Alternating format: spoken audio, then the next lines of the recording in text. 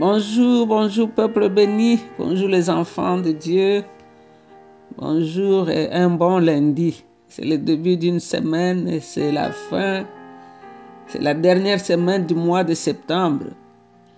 Le Père nous a fait du bien dans ce mois et nous a prêté gratuitement son souffle. Nous avons respiré gratuitement pendant que les gens sont en train de payer beaucoup d'argent pour rester branchés à une machine, pour les garder encore en vie pour 1 heure. Ils payent des bonbonnes, ils payent cher. Mais toi et moi, nous avons respiré gratuitement sans rien payer. C'est la grâce qui a fait cela. Dieu nous a encore ressuscités ce matin. Il a renouvelé son souffle de vie. Ses bontés, ses compassions ne sont pas arrivées à leur terme. La Bible dit qu'il les renouvelle chaque matin. Aujourd'hui, c'est un nouveau matin, un nouveau départ. Les victoires d'hier n'ont rien à voir avec les combats d'aujourd'hui. Chaque jour est un nouveau départ. Le Seigneur nous a donné la force de combattre pour un seul jour qui s'appelle aujourd'hui. Hier est parti et demain ne t'appartient pas. Demain appartient au Seigneur. Le seul jour qu'il nous donne, c'est aujourd'hui. Quelqu'un a dit que sur la plateforme de la vie, chaque minute compte. Et le temps qu'on te donne, c'est aujourd'hui et c'est maintenant. Fais ce que tu dois faire, ce que tu peux faire. Donc, c'est Maman Jeanne avec l'équipe de Maman d'adoration. Nous continuons notre méditation avec le docteur Luc dans le chapitre 11. Aujourd'hui, nous irons du verset 14 au verset 18. Je vais lire la parole de Dieu dans la version le français courant. Jésus répond à une accusation portée contre lui. Jésus était en train de chasser un esprit mauvais qui rendait un homme muet. Quand l'esprit mauvais sortit, le muet s'est mis à parler et les foules furent remplies d'étonnement. Mais quelques-uns dirent, c'est Belzébul, le chef des esprits mauvais qui lui donne le pouvoir de chasser ces esprits. D'autres voulaient lui tendre un piège. Ils lui demandèrent de montrer par un miracle que son pouvoir venait de Dieu. Mais Jésus connaissait leurs pensées. Il leur dit alors, tout royaume dont les habitants luttent les uns contre les autres finit par être détruit. Ces maisons s'écroulent les unes sur les autres. Si donc Satan est en lutte contre lui-même, comment son royaume pourra-t-il continuer à exister? Vous dites en effet que je chasse les esprits mauvais parce que Belzébul m'en donne le pouvoir. Donc c'est la parole de Dieu. Luc nous a donné cet incident et nous voulons que le Saint-Esprit nous dise pourquoi et qu'est-ce qu'il veut que nous puissions retenir. Qu'est-ce que nous allons ajouter à notre vie de prière? Car la parole de Dieu est une épée. La parole de Dieu est une épée. Elle sépare moi les gentures. La parole de Dieu est bonne. Ce sont nos chaussures aux pieds. C'est pourquoi David dit, je garde ta parole contre mon cœur pour ne pas pécher contre toi. Et je la mets aux pieds comme chaussure parce qu'elle sera ma lumière pour éliminer mes pas. Alors aujourd'hui, nous nous posons la question de savoir qui parle, pourquoi il dit, de quoi il s'agit dans cette portion des Écritures et pour ma part, qu'est-ce que je peux retenir? Alors ici, nous voyons un incident qui s'est produit ici. La semaine passée, on avait fini par l'explication, la réponse de Jésus à la prière, l'enseignement sur la prière. Le verset 11, Jésus disait, si l'un d'entre vous est père, donnera-t-il à son fils un serpent alors qu'il lui demande un poisson? Ou bien lui donnera-t-il un scorpion s'il demande un œuf? Alors il dit, tout mauvais que vous êtes, vous savez donner de bonnes choses à vos enfants. À combien plus forte raison donc le Père qui est au ciel donnera-t-il le Saint-Esprit à ceux qui lui le demandent? Ça montre ici que Jésus travaillait avec le Saint-Esprit que le Père qui est bon lui avait donné. Alors le Saint-Esprit ne peut pas s'associer avec le diable pour chasser les démons. c'est insensé.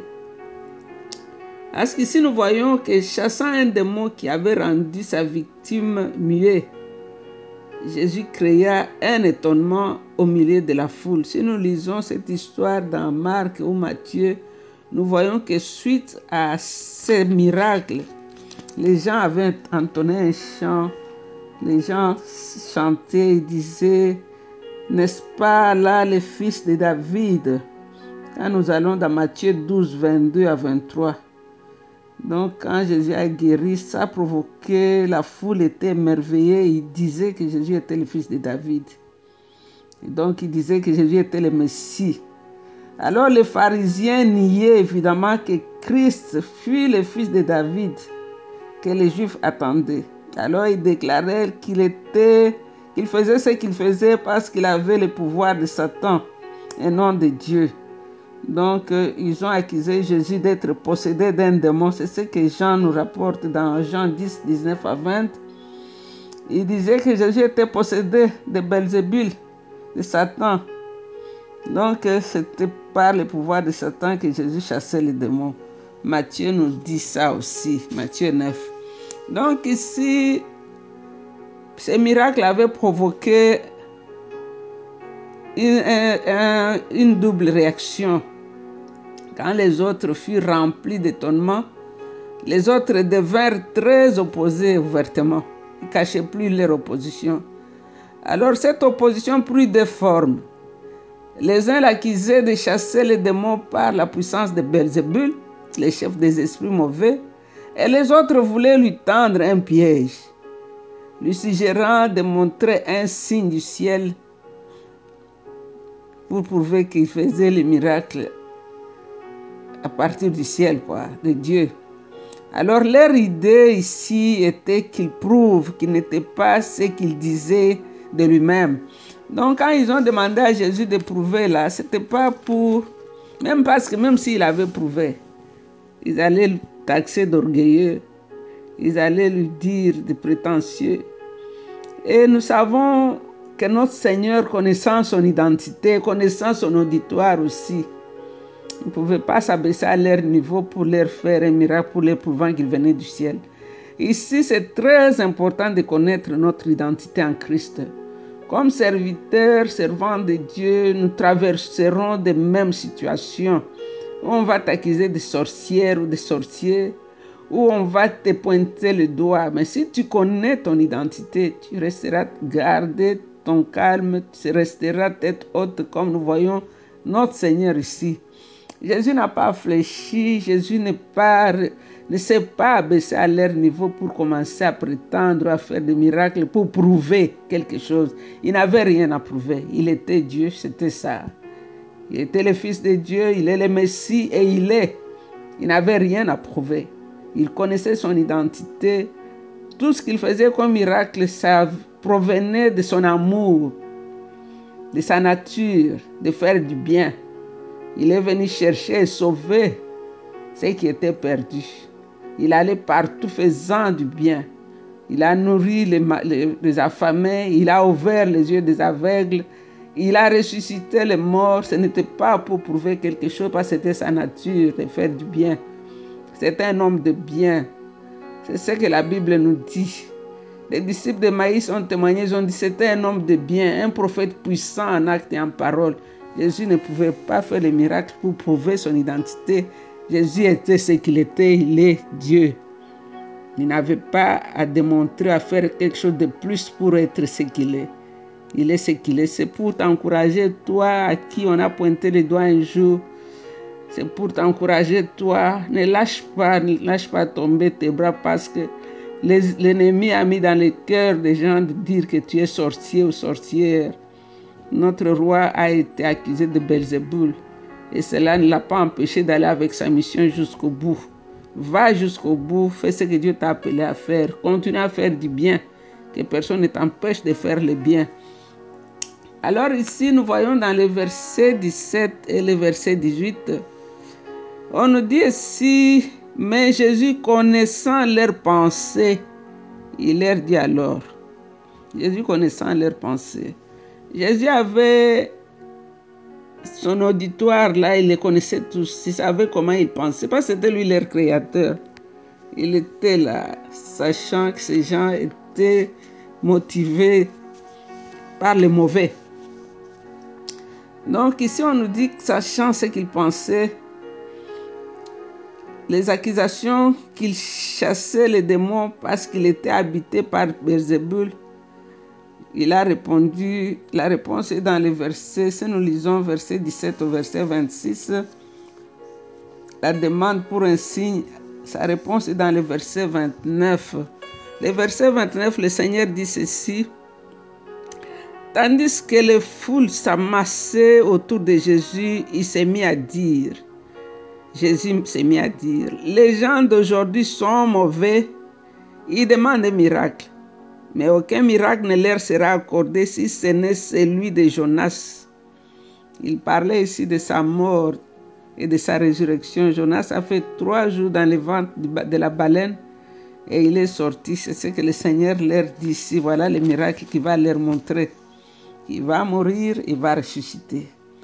Alors ici, premièrement, le Seigneur leur répond qu'un royaume divisé finit par être détruit. Et une maison divisée s'écroule les unes sur les autres. Donc, s'il était un instrument de Satan, en chassant les démons, donc Satan se battait contre lui-même. Donc, c'est ridicule de penser que le diable serait opposé contre lui-même. C'est ce que le Seigneur voulait leur faire comprendre ici. Mais nous savons que ces gens refusaient de comprendre. Parce qu'ici, ils ne pouvaient nier la puissance de Jésus.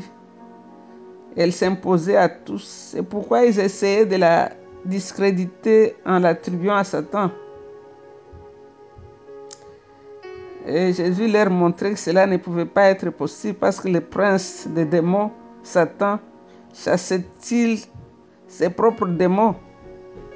S'il le faisait, son royaume serait divisé contre lui-même et sa maison également, ce qui provoque immédiatement la destruction. Or, le royaume de Satan n'est pas encore détruit. Satan et ses démons déploient une grande activité et beaucoup de puissance. Il était donc exclu que ce fut par la puissance de Satan que Jésus chassait les démons. Donc, demain, on va voir la suite. Mais aujourd'hui, qu'est-ce que nous pouvons tirer comme leçon? Nous avons vu Jésus ici. Après avoir fait du bien à quelqu'un, on l'accuse. On les traite d'être possédés par les démons. Et quelle a été l'attitude de notre Seigneur suite à cette accusation fausse? Il a continué à faire le bien.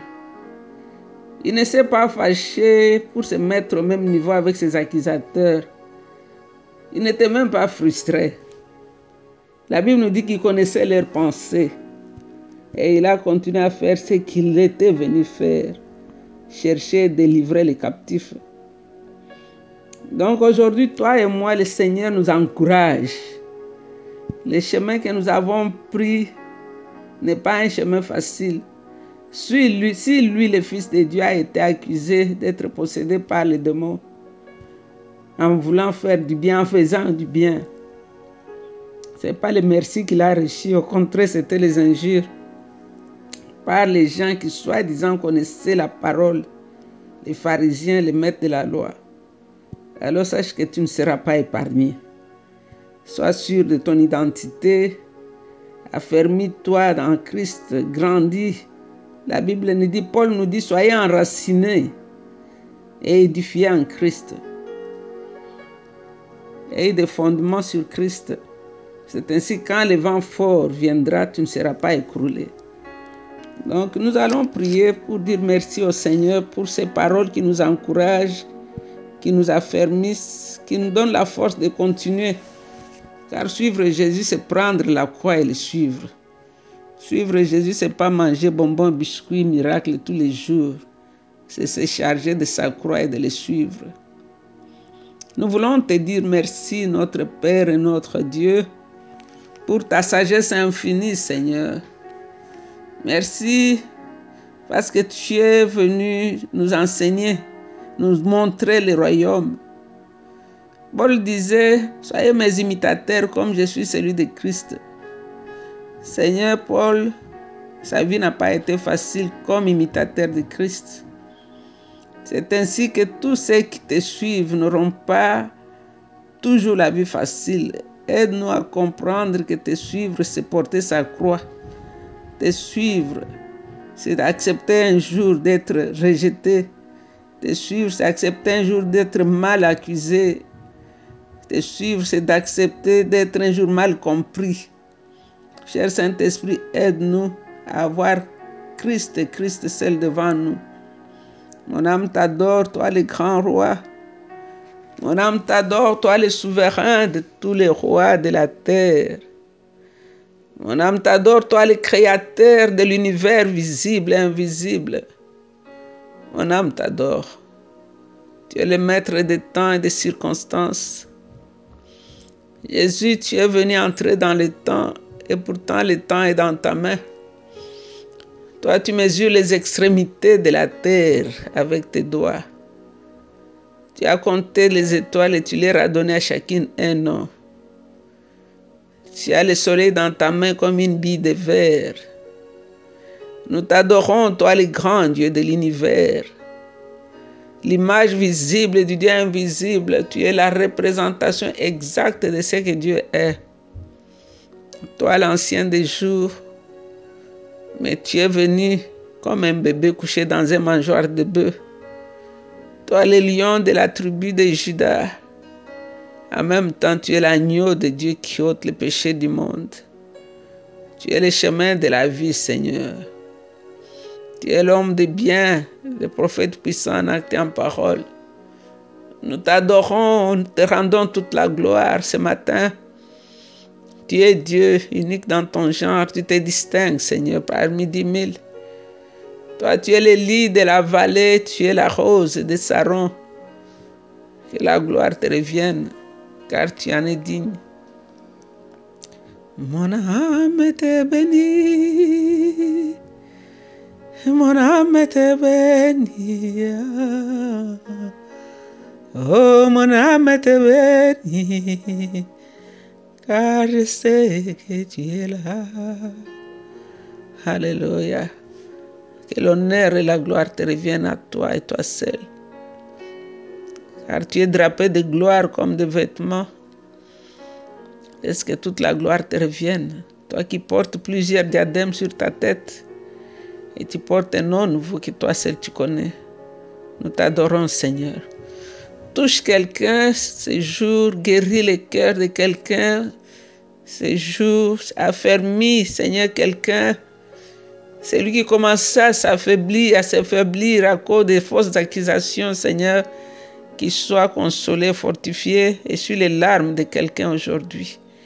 C'est dans le nom de Jésus que nous avons ainsi prié et avec beaucoup d'actions de grâce, nous disons Amen, Amen. Vous êtes bénis, restez bénis. C'est encore une fois votre servante, Maman Jeanne. Bye. Love you.